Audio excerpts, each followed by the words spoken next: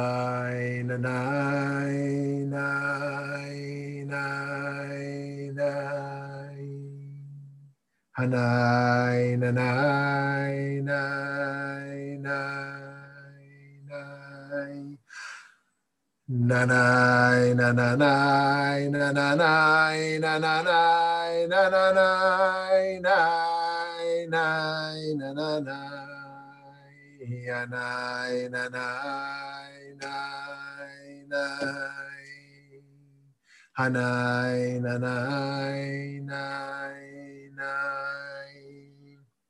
Hayai, yadarai, dadarai, dadarai, dadarai, dadarai, dadarai, dadarai.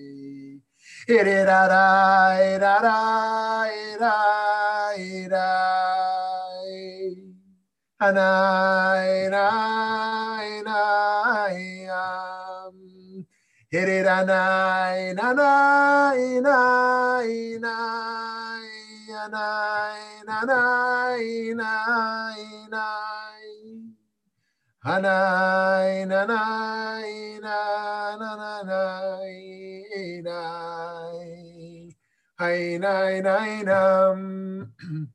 Hididai, dai, da, da, dai, da, da, dai, da, da, dai, da, da, dai, da, da, dai, da, na, na, na, na, na, na, na, na, na, na, na, na, na, and na, ho, I, da, da, da, dai, oh, oh, oh, oh, hi, da, da, da, dai, I, na, na, na, na, na, na, na, na, na, na, na, na, Meredo, Boker Tov, Boker Tov.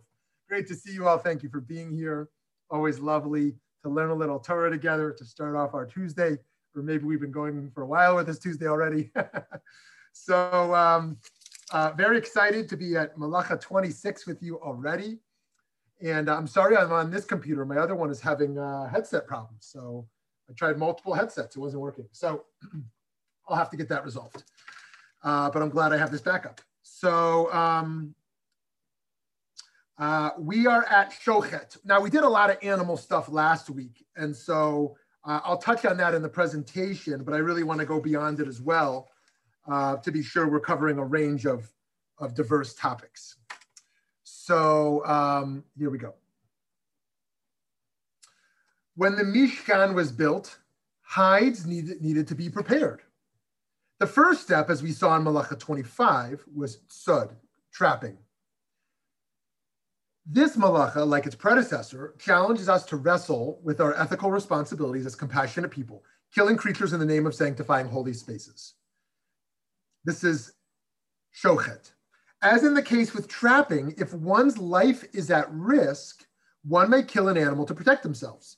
Few of us ever presented with the possibility of killing a chicken or a cow on Shabbat, but the Talmud says that killing a tiny insect is the same as killing a camel. That is from the Babylonian Talmud, Shabbat 107b. Further, with the malacha of shochet, we're not only concerned with killing, but also with causing an animal, including a human being, to bleed. So we're going to think about blood together.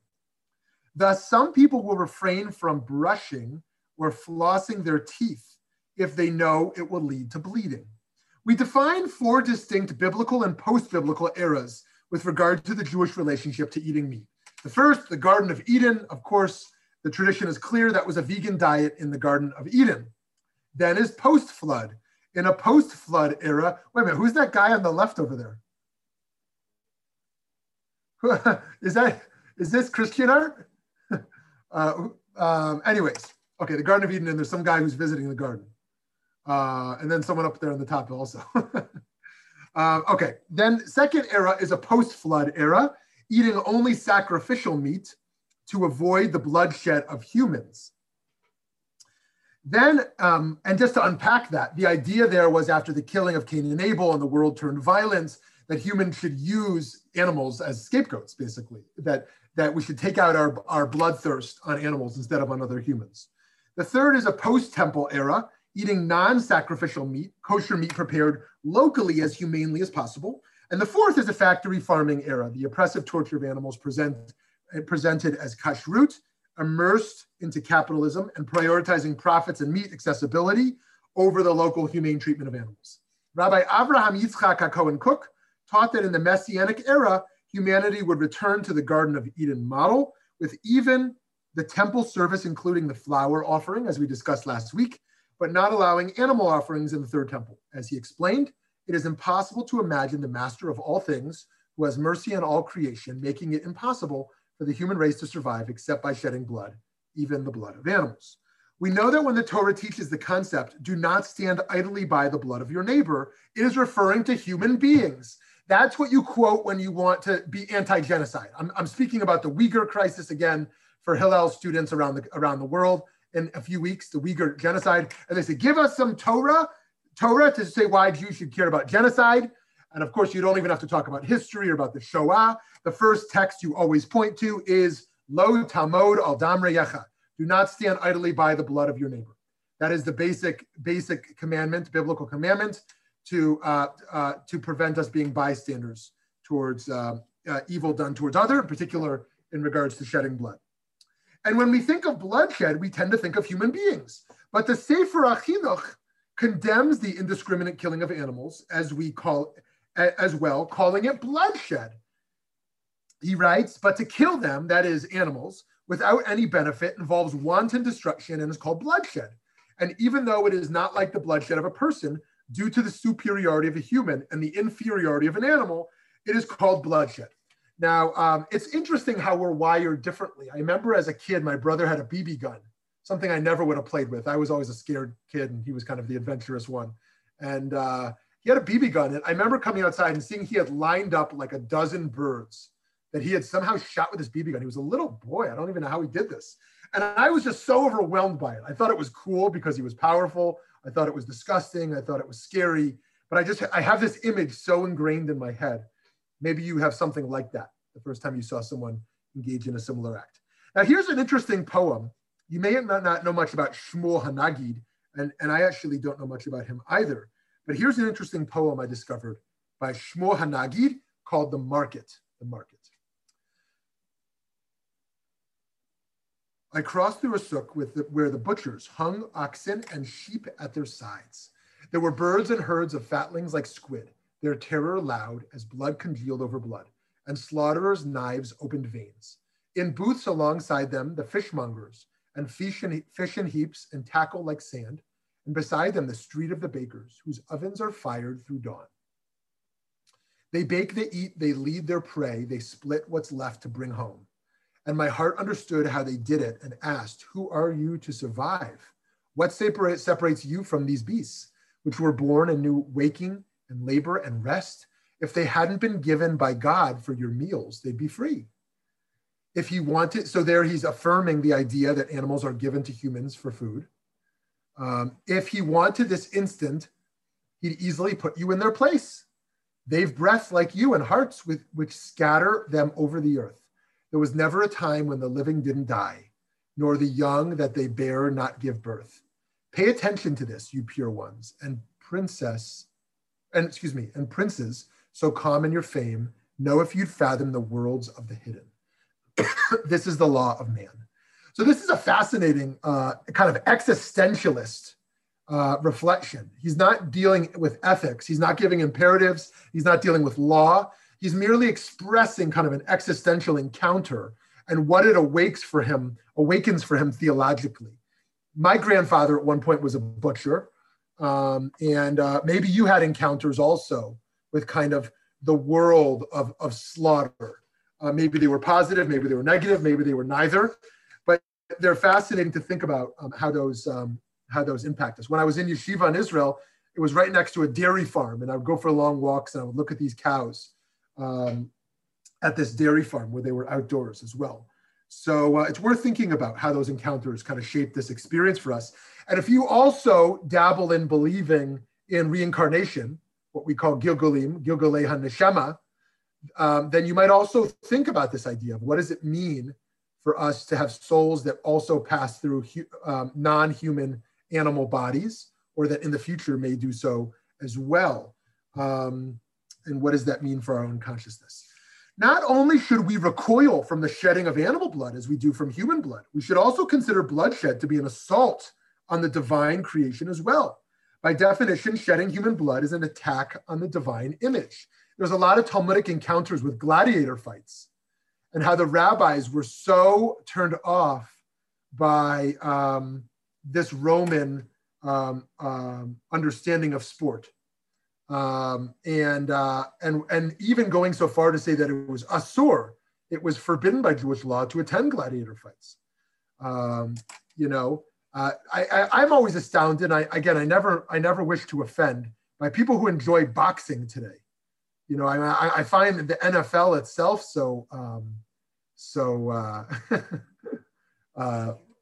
problematic, but boxing itself is like so vicious and causes brain damage and promotes violence.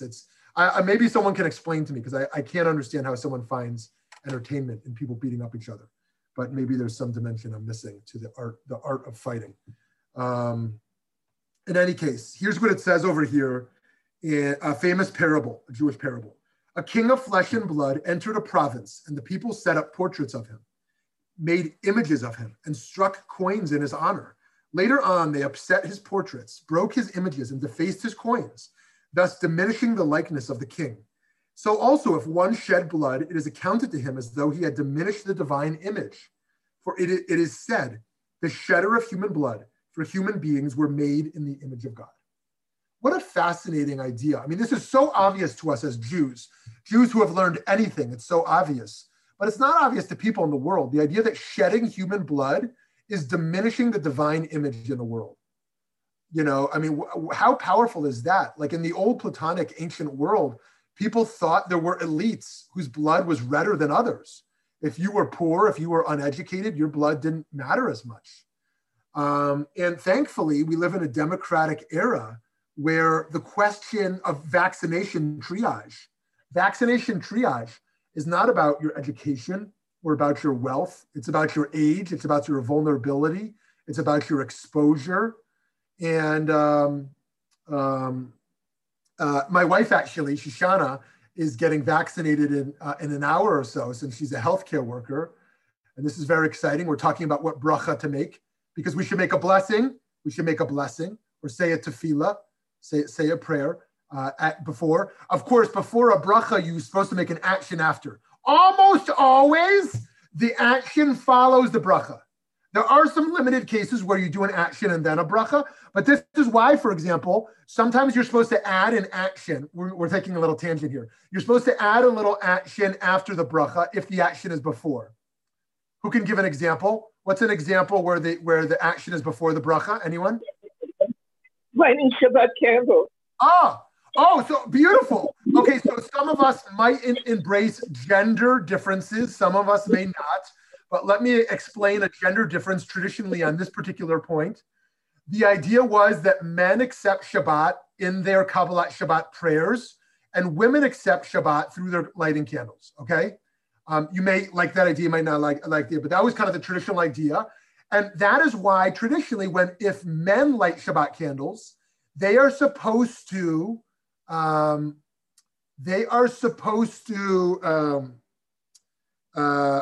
make the bracha after the lighting. Sorry, let me just think for one moment. Oh yes, I'm sorry. No, you said it right, Lauren. That if a woman lights, what's the order, Lauren, of how you do it? First, you light the candle, then you cover your eyes. Okay, great. And then you make the bracha. And my learning was that you don't accept Shabbat until after. Exactly. You can also light with a snai. Great. Yes, exactly. Beautiful, Lauren. So you don't want to accept Shabbat and then light a flame, right? Traditionally, we don't want to light a flame. So you light the candles. You do the act of fire, creating fire, and then you make the blessing, accepting Shabbat. But if a man traditionally lights candles, they do the opposite, right? Because the intention is not to be accepting Shabbat, with kind of an intentionality as such, they make the bracha and then they light, and then they'll still accept Shabbat in the prayer. So that's kind of an interesting difference there. So that's a great example.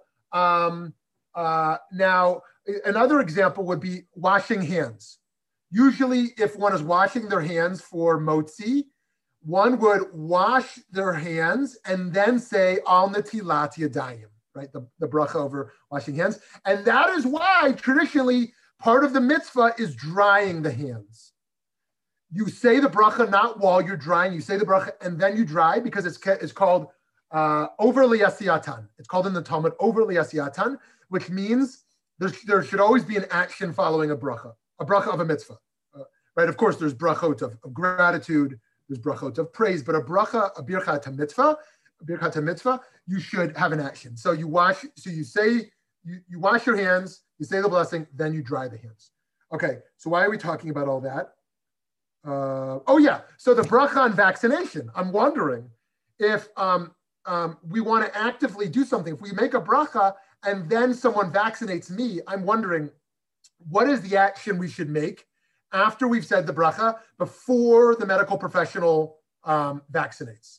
And that's something I'm thinking about today. So if you have ideas, I'd love to hear what bracha you're going to make and what action you might do to affirm, like maybe tap the part of the skin or something to be like, I'm affirming that this part of my arm or wherever they're doing it is where it should go. In any case, so vaccination is a fascinating thing. And this is one of the ways we can understand lo tamod al dam re'echa. Don't stand by the blood of your neighbor. I'm sorry if I'm offending. I don't think we have any anti-vaxxers here. But if I am, I'm sorry if I'm offending.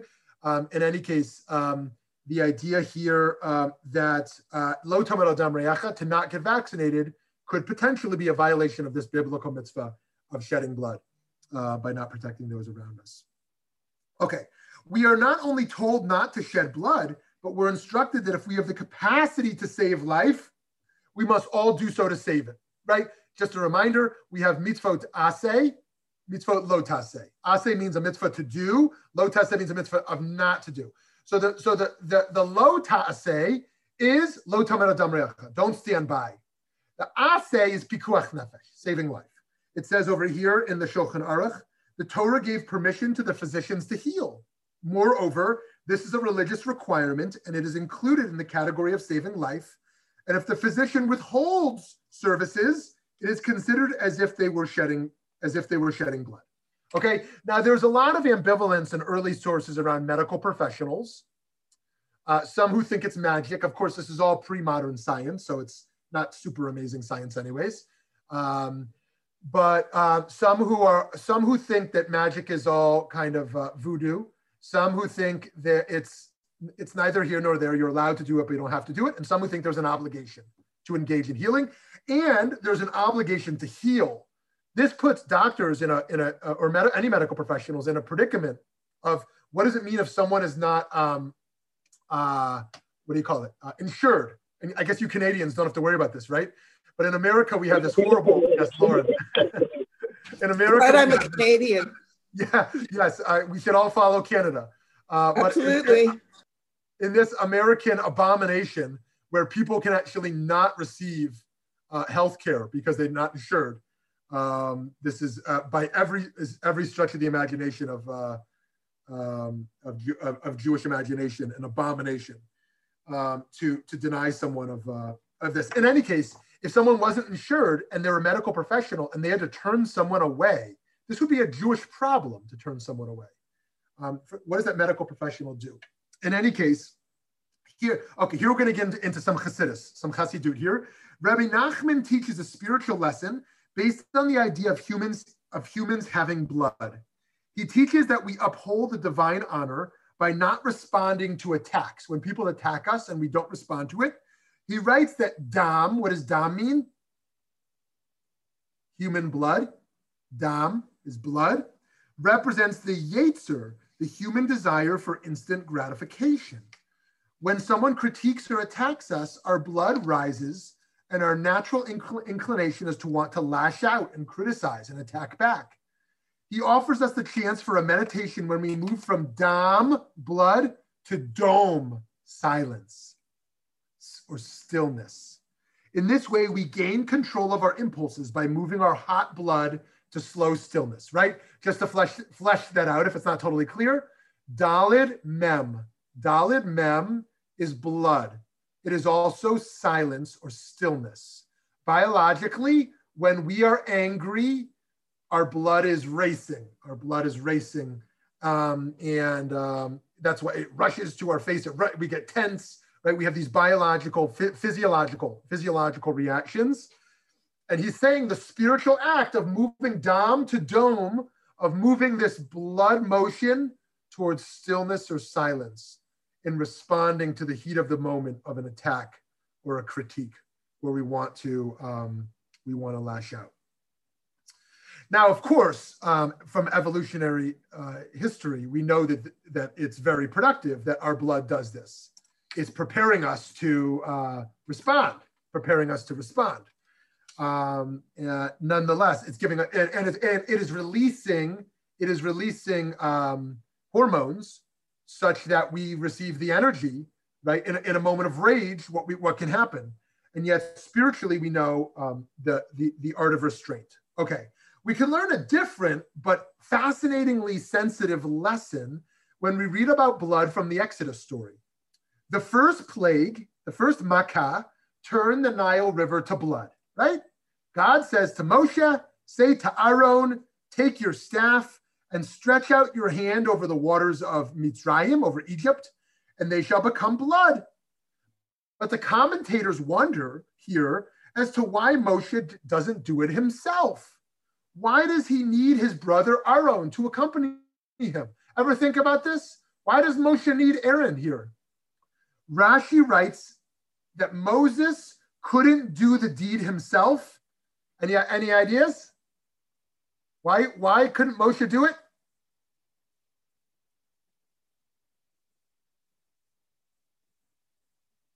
Due to his gratitude for having been saved in the river as an infant. From this teaching, we learn how gratitude can be channeled into personal responsibility. That goes along with what you're saying over there, Cheryl. Gratitude to the person giving the vaccination. I love that. Oh, that's great. That's what we could say after the bracha. That's great. Thank you for doing the work you're doing, right? Exposing yourself on the front lines and doing this holy, holy work. So how can we ever harm something that has assisted us?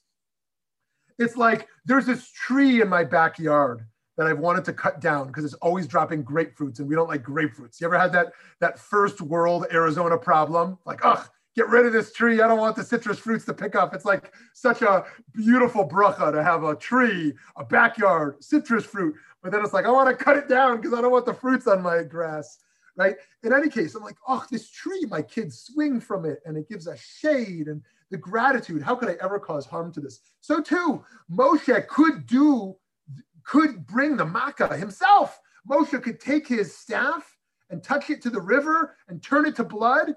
And nonetheless, he needs someone else to do it because he was saved out of this river. And to honor that story, he can't be the one to do it. He can't be the one to do it. It would kind of be like if I was a health professional, I couldn't give my parent the shot, right? Even though it's only a mitzvah. Actually, it might be forbidden for a child to give their parent a shot because you're not allowed to wound a parent. It's a prohibition in the Torah to strike a parent or to wound them. And even though a shot is healing, you're wounding them.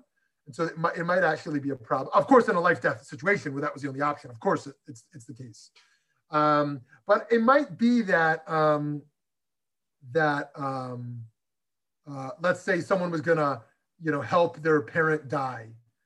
I think this would be an interesting application to this case. Someone was going to help their parent die compassionately, or let me say it differently, help them stop living. It might be that they want a medical professional to do the act rather than themselves.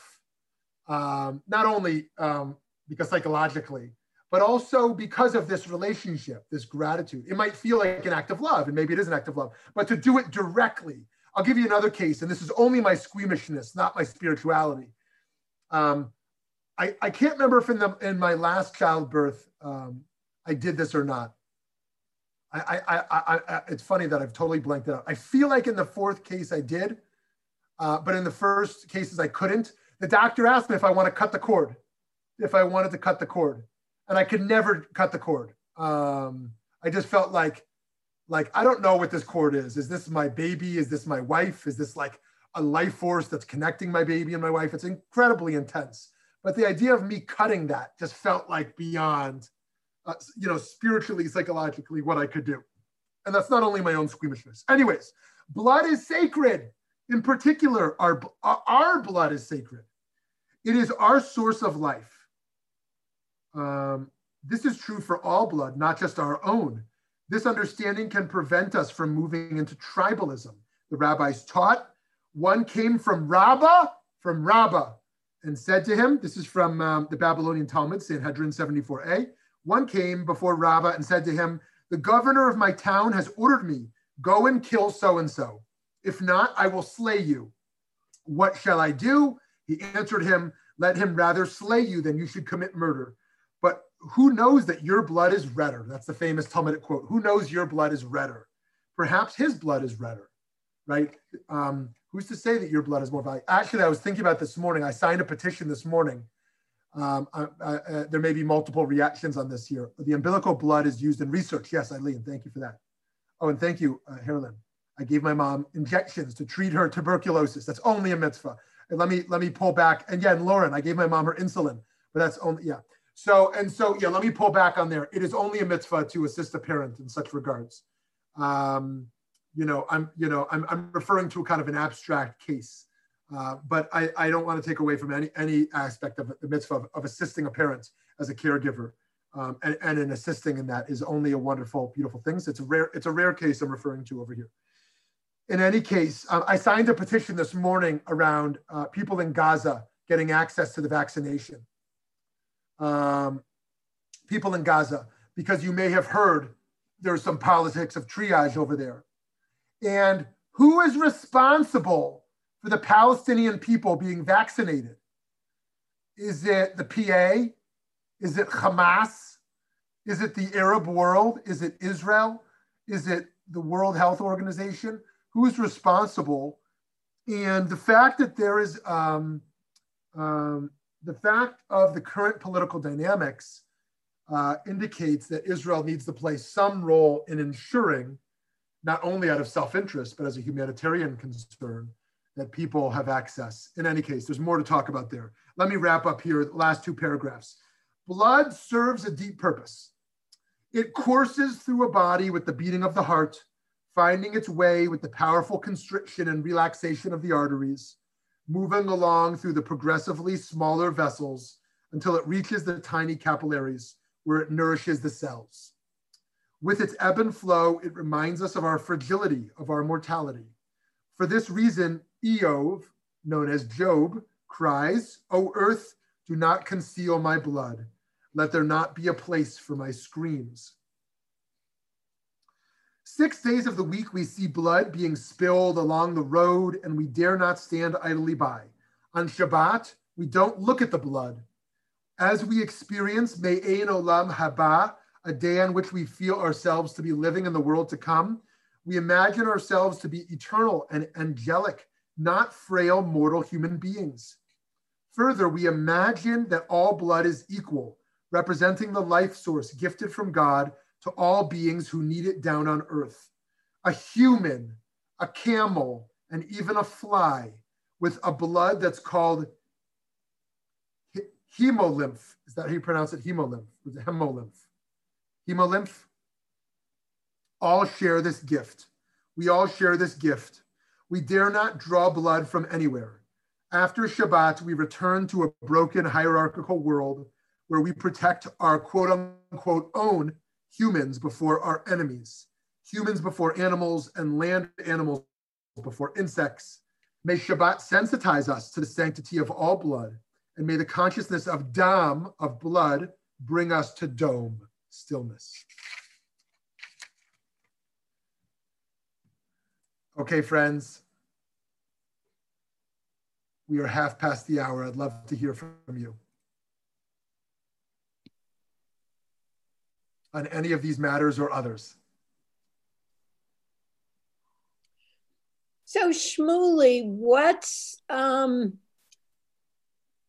the Shabbos idea concerning menstrual blood. You can't stop it, but women will have it. So what are the rules concerning that? There's nothing in regards to Shabbat. I mean, in regards to menstruation, women will, go about business as usual in such a regard. The only implication would be the idea of doing a check. Those who have the practice of checking their menstruation, of doing that before sunset. But in other regards, and we've talked a little bit about this, and this is obviously beyond me to share, but around how we need more Jewish ritual for young girls experiencing menstruation, to honor that journey and bring sanctity to that confusing journey for young girls. I'm thinking about that. My daughter turns 8 in a month. Obviously, menstruation starts at very different times for girls. But I think I shared about 10 sessions ago that my niece-in-law called my wife, and the first thing I heard my wife say was Mazel Tov. And I said, have you ever got a call like that before? And said Mazel Tov. She said, no, it just felt like the natural thing to say. And she had called and said, oh, I just got my first period. Shabbat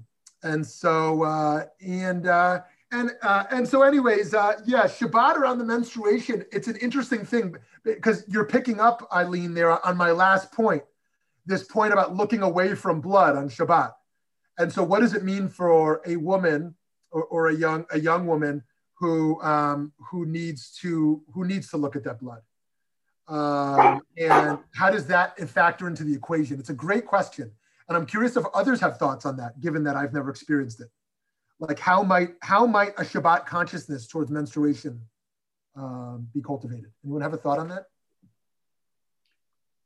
I would make a comment, and not particular about that instance, but that the whole discussion about blood often involves thinking about blood as coming from either an act of violence or a wound or something to be staunched, and that women have a whole other relationship to blood.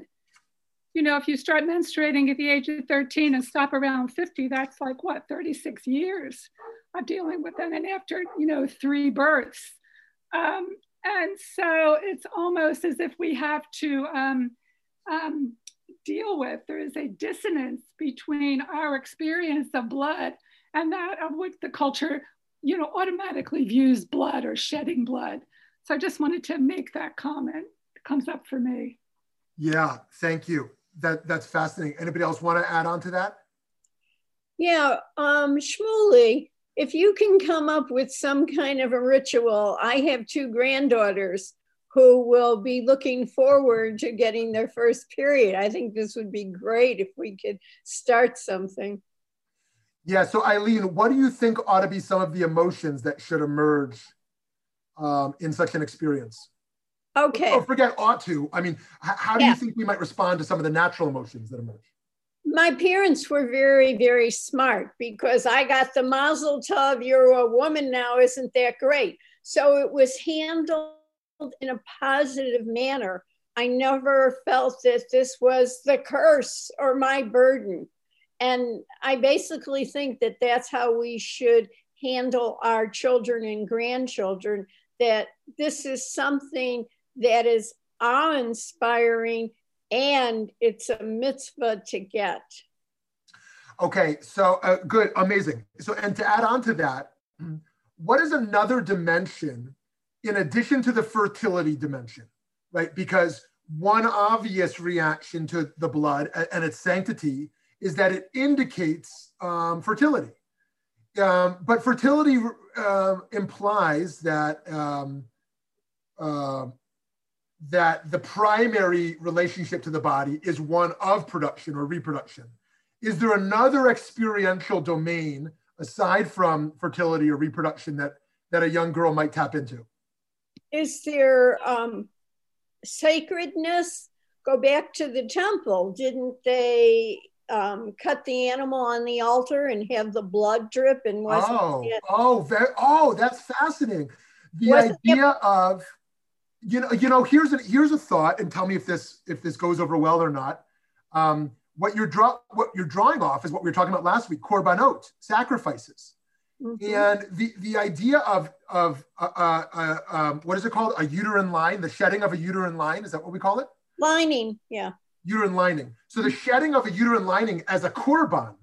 I mean, this might be. Tell me if this resonates at all or not. This idea of like not. Lauren says no. This idea of like an offering towards God, the shedding of a uterine line. Thinking of this as a korban, almost like.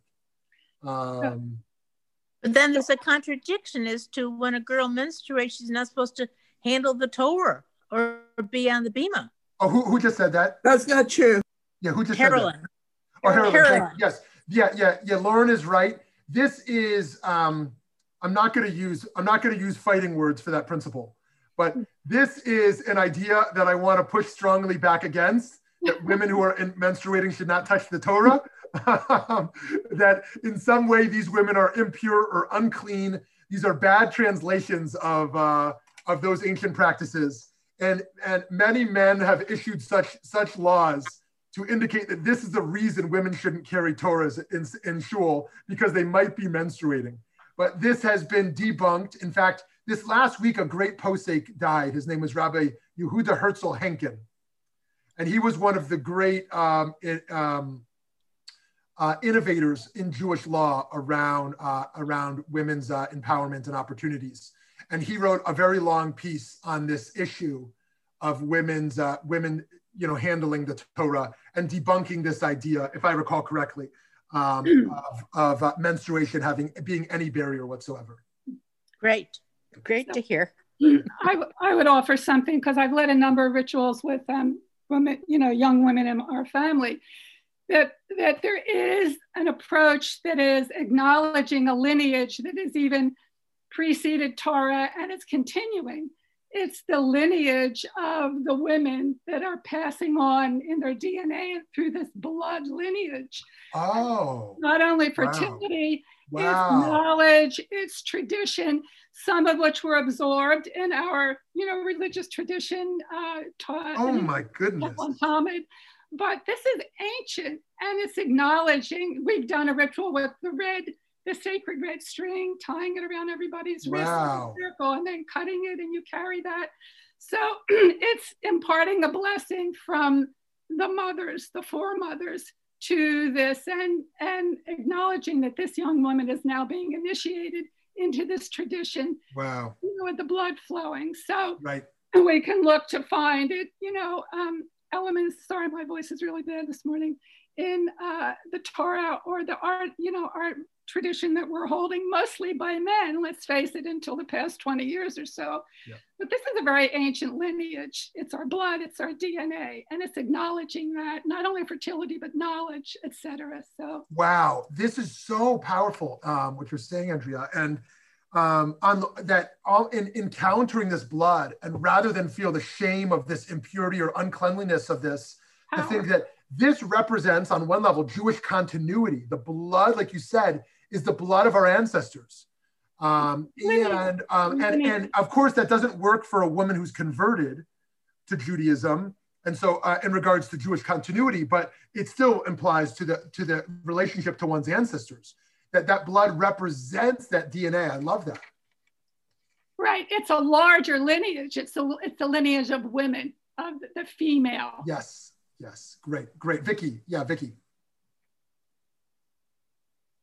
I was just going to say, to Andrea's point, maybe it's no accident that the whole notion of coming of age and the whole ritual of a bat mitzvah comes at the time when many young girls are beginning to menstruate. And that whole motif of the bloodline and the lineage is often used, in my granddaughter's it was, in her bat mitzvah ceremony, where this whole idea of passing the Torah on, actually physically passing the Torah on, it's done in a lot of different congregations, I think it's very powerful. and it's a very positive way of doing it. The second thing I wanted to say, and I think Stan mentioned, Nita, is all of the laws of ritual purity can be interpreted as this whole notion of not being clean at the time that you're menstruating. And that's very hard to get away from that. And for those of us in contemporary life to understand it and also understand this whole the focus and the emphasis on fertility in traditional Jewish life, which those of us who are mothers revel, I guess, in that to an extent that we were able to have children or to see our children have children, which is perhaps one of the greater gifts of life. But there still seems to be, in a contemporary way, that's not the only thing that women do, and not the only way for them to be acknowledged or to realize their full potential. Beautiful, beautiful, Vicki. Thank you so much for that. I wonder if mikvah could also be part of that. I mean, well, mikvah can be great joy or sorrow if you're trying to get pregnant and then it doesn't happen and you go to the mikvah again. But when I was in Israel, I experienced like this beautiful ceremony that Sfardiyot have, and they do it mizrach with the kala at the mikvah, and they pass out sweets, and it's a whole party. And I'm wondering, I mean, okay, a girl who's 12 is not going to have to go to the mikveh for a long time, but wouldn't it be beautiful when she finishes her period to go to the mikveh and let her have that feeling of the purity and being renewed, and having a whole party with the female relatives and friends? I mean, there could be some really beautiful stuff around mikveh. Nice. Yeah. Oh, very nice. Yeah. Okay. Yeah. Very nice. And yeah, I think that would also help to reaffirm the notion that mikveh is not purely about a sexual relationship, but an affirmation of one's own body, of one's own spirituality, regardless of any sexual relationship, to start for a young girl with a mikveh experience. So that's very powerful. Thank you, Lauren, for that. Okay, someone else, please. Hi, Rabbi. What are your thoughts on when shedding blood saves lives, like blood transfusions, etc.? Yeah, that's a great question. So shedding blood to save life, of course, is a crucial thing to do, and it's generally considered to not be a Shabbat activity, or once again, there's some complexities around doing it for family members if one doesn't have to, and then there's the obvious cases like dialysis. Dialysis is so incredibly intense and tragic, and such a profound relationship one can have to their blood, seeing it being filtered through these machines, and those who are struggling with renal failure, and of course who need dialysis on Shabbat. And actually interesting, Rabbi David Feinstein recently passed away just a few months ago. There's been so many rabbis who've died over this last year, like unprecedented numbers. In any case, he said that that one can stop dialysis. I mean, might be obvious to many of us, but just like one can stop receiving other types of treatments, one can stop dialysis as well. But in any case, yeah, blood shedding in order to save life, of course, is also imperative. It's also true in the war sense or self-defense. This obligation to shed blood in a mechamet mitzvah, in an obligatory war or an obligatory form of self-defense of shedding blood. Shmuley, what about donating blood? That's in the same thing. I mean, a blood transfusion is a direct kind of a process, but just to donate blood to give to a stranger who might match you and will save the life, I mean, that would be something. Great point. That's a great point. Excellent. Thank you, Cheryl. Yeah, it's really amazing that we're able to do such things in our own era. That we're able to donate blood to save lives. And I think we haven't elevated enough yet in the Jewish community the imperative when one can do that safely. I have something else too. I wanted to go back to Vicky's point of the bat mitzvah at age 12 as opposed to age 13 for a boy. I mean, was that just a designation from the powers that be, the male rabbis that decided that this is when a girl may become a woman, right? Just like the designation of the 13-year-old boy it was decided that at 13 a boy could become a man, and yet I know the background of this is because the rabbi said, well, if he has 2 pubic hairs, then he's capable of taking care of the sheep or whatever other manly responsibilities that were designated. So yeah, it's really, thanks, Cheryl. Yeah, it's such a fascinating history to think about the rabbinic understanding of maturation.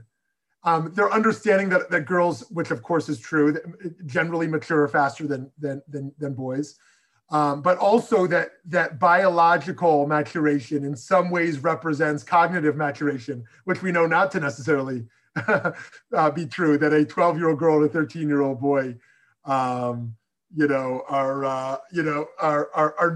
not fully capable. As you know, from developmental psychology, we created this period called emerging adulthood from 18 to 26. And that 26 has been extended even higher.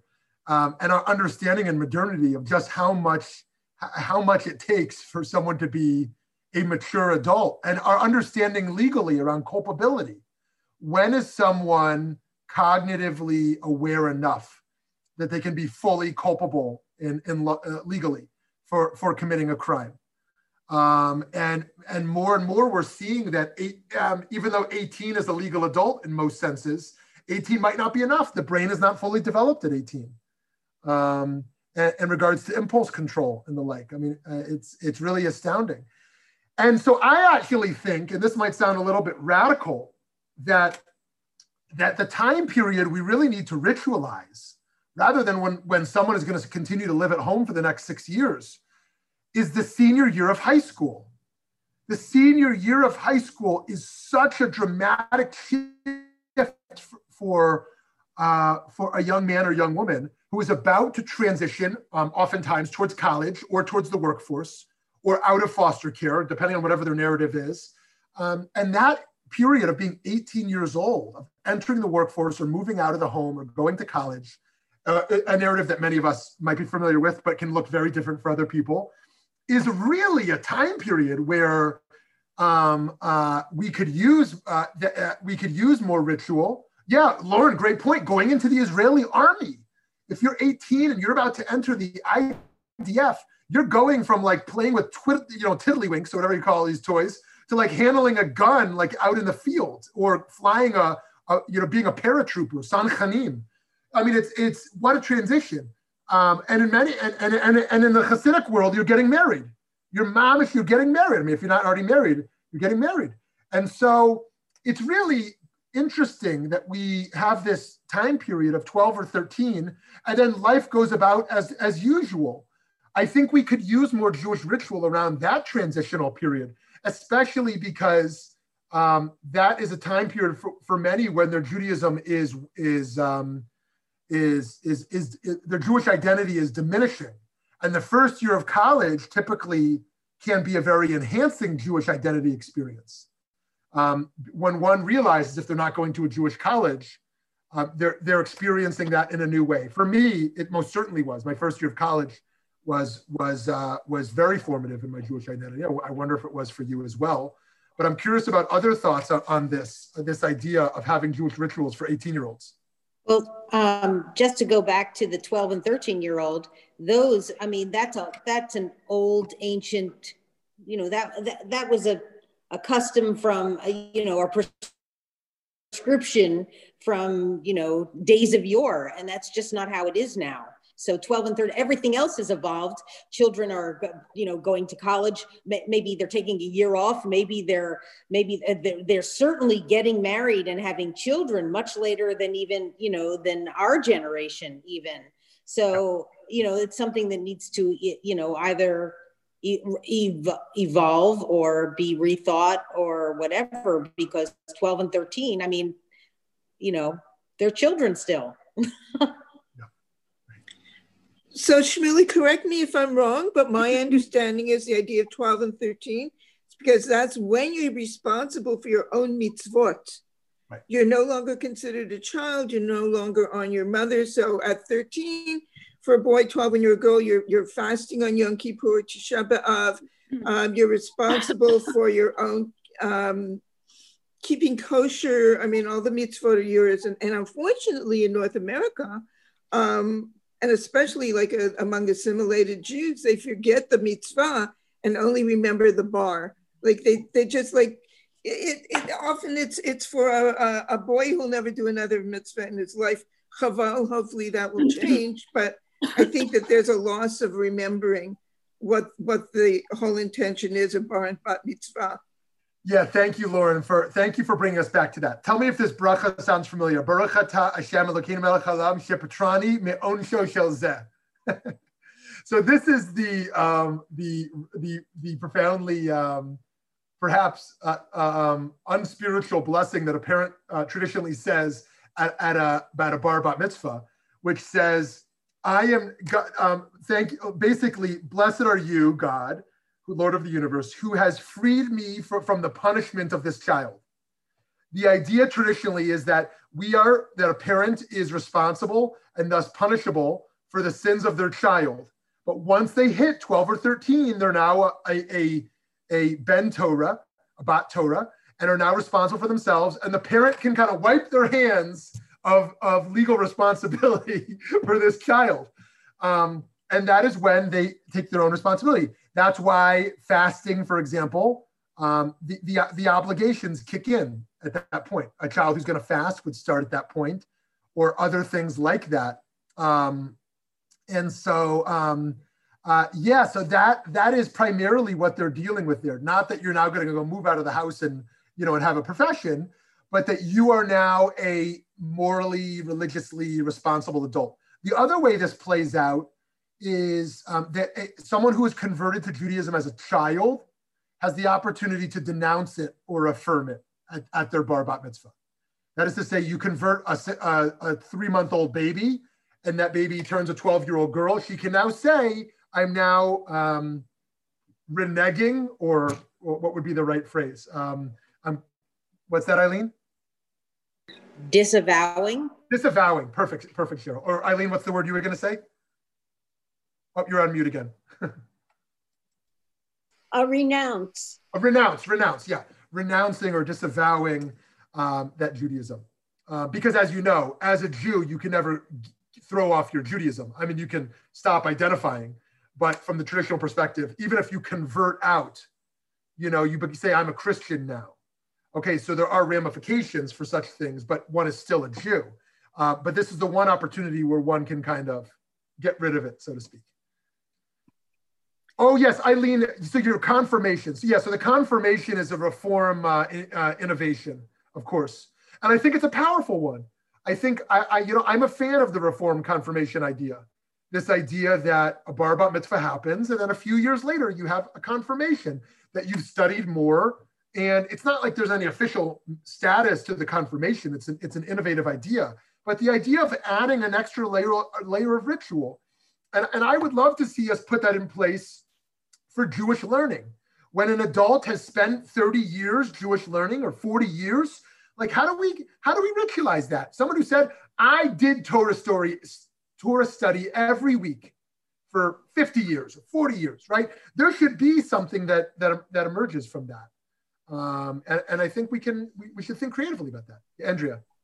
So, it's occurring to me that really what we're talking about, and there's liturgy for, what we mentioned that we know about, that these are liminal states when you're going from one status or one experience into another, and that they don't you know, we can also spontaneously make something happen when there's not some liturgical opportunity. When my last son went off to college, I missed this with my first one. My daughter, you know, my husband and I, we just stopped and we put our hands on him and we gave him our blessing, acknowledging, because that's such a potent moment, and all of a sudden it's done and it's gone. And that there are many opportunities, somebody's going on a trip, whatever, to take that moment, because we don't know what's going to happen in the next state, and making a blessing, you know, and connecting, and that these are spontaneous opportunities also. Yeah. Just that. Yeah, thank you. That's wonderful. I love that. I love that. Thank you. The confirmation class had about 12 kids in it, ages 15 and 16, and it met every week with our rabbi. And it started after the high holidays, and in June we had a confirmation ceremony in a temple. All family members were invited. It was a big thing, and I think my class was the first to have the confirmation service. Yeah. That's awesome. So I had a confirmation, and it was only because the rabbi was showing up every week, also in some regard, that I felt comfortable enough to ask her to go to coffee. And I had a list of 30 questions, and she sat there patiently and worked through each of my questions. It was unbelievable. And I think about it all the time, because I was just some little punk kid. Actually, speaking of punks, a few days ago, I was taking my daughter and my son for a bike ride. And there was a guy who had blasting music, smoking a cigarette, and drove real fast next to us. And I said to my kids, I said, that guy's a punk. He's a punk, that guy. And then I looked, they were confused. And I said, do you know what a punk is? And my son said, someone who meditates all day. I thought that was awesome. He knew what a monk was, but now he knew what a punk was. So, anyways, why did I just bring that up? Oh yeah, I was some punk kid to this rabbi, but he sat there and worked through every question I had. It was, I think about it all the time, that experience. But yeah, so thank you. And yeah, Cheryl's point about the bar bat mitzvah at 83 is really powerful also. This idea of a 70 years later, or 82 for a woman 70 years later, is a beautiful idea, Cheryl. Okay, we have just 2 minutes left. Is there one more person here? What happened to the whole concept of going to Hebrew high school? I'm sorry, who was that? Carolyn, what happened to the whole idea of Hebrew high school? Oh, locally or nationally? Locally. When I graduated from my Bas Mitzvah, I continued on through Hebrew high school. Well, in addition to regular high school. Yeah, locally, you know, I don't want to reflect on organizational dynamics on what might have worked or not worked locally for Hebrew high school models. I'll leave that to others who have the history here in the community of why the Hebrew high school had hundreds and hundreds of kids involved, and now only a few dozen, is my understanding. I believe it's under 100. But nationally, it's also an interesting challenge that has emerged around this idea of teen engagement in various levels to this challenge of that has emerged, and there's too much to say about that in our remaining minute. Maybe we can circle back to that. But raising Jewish teens has become more complicated.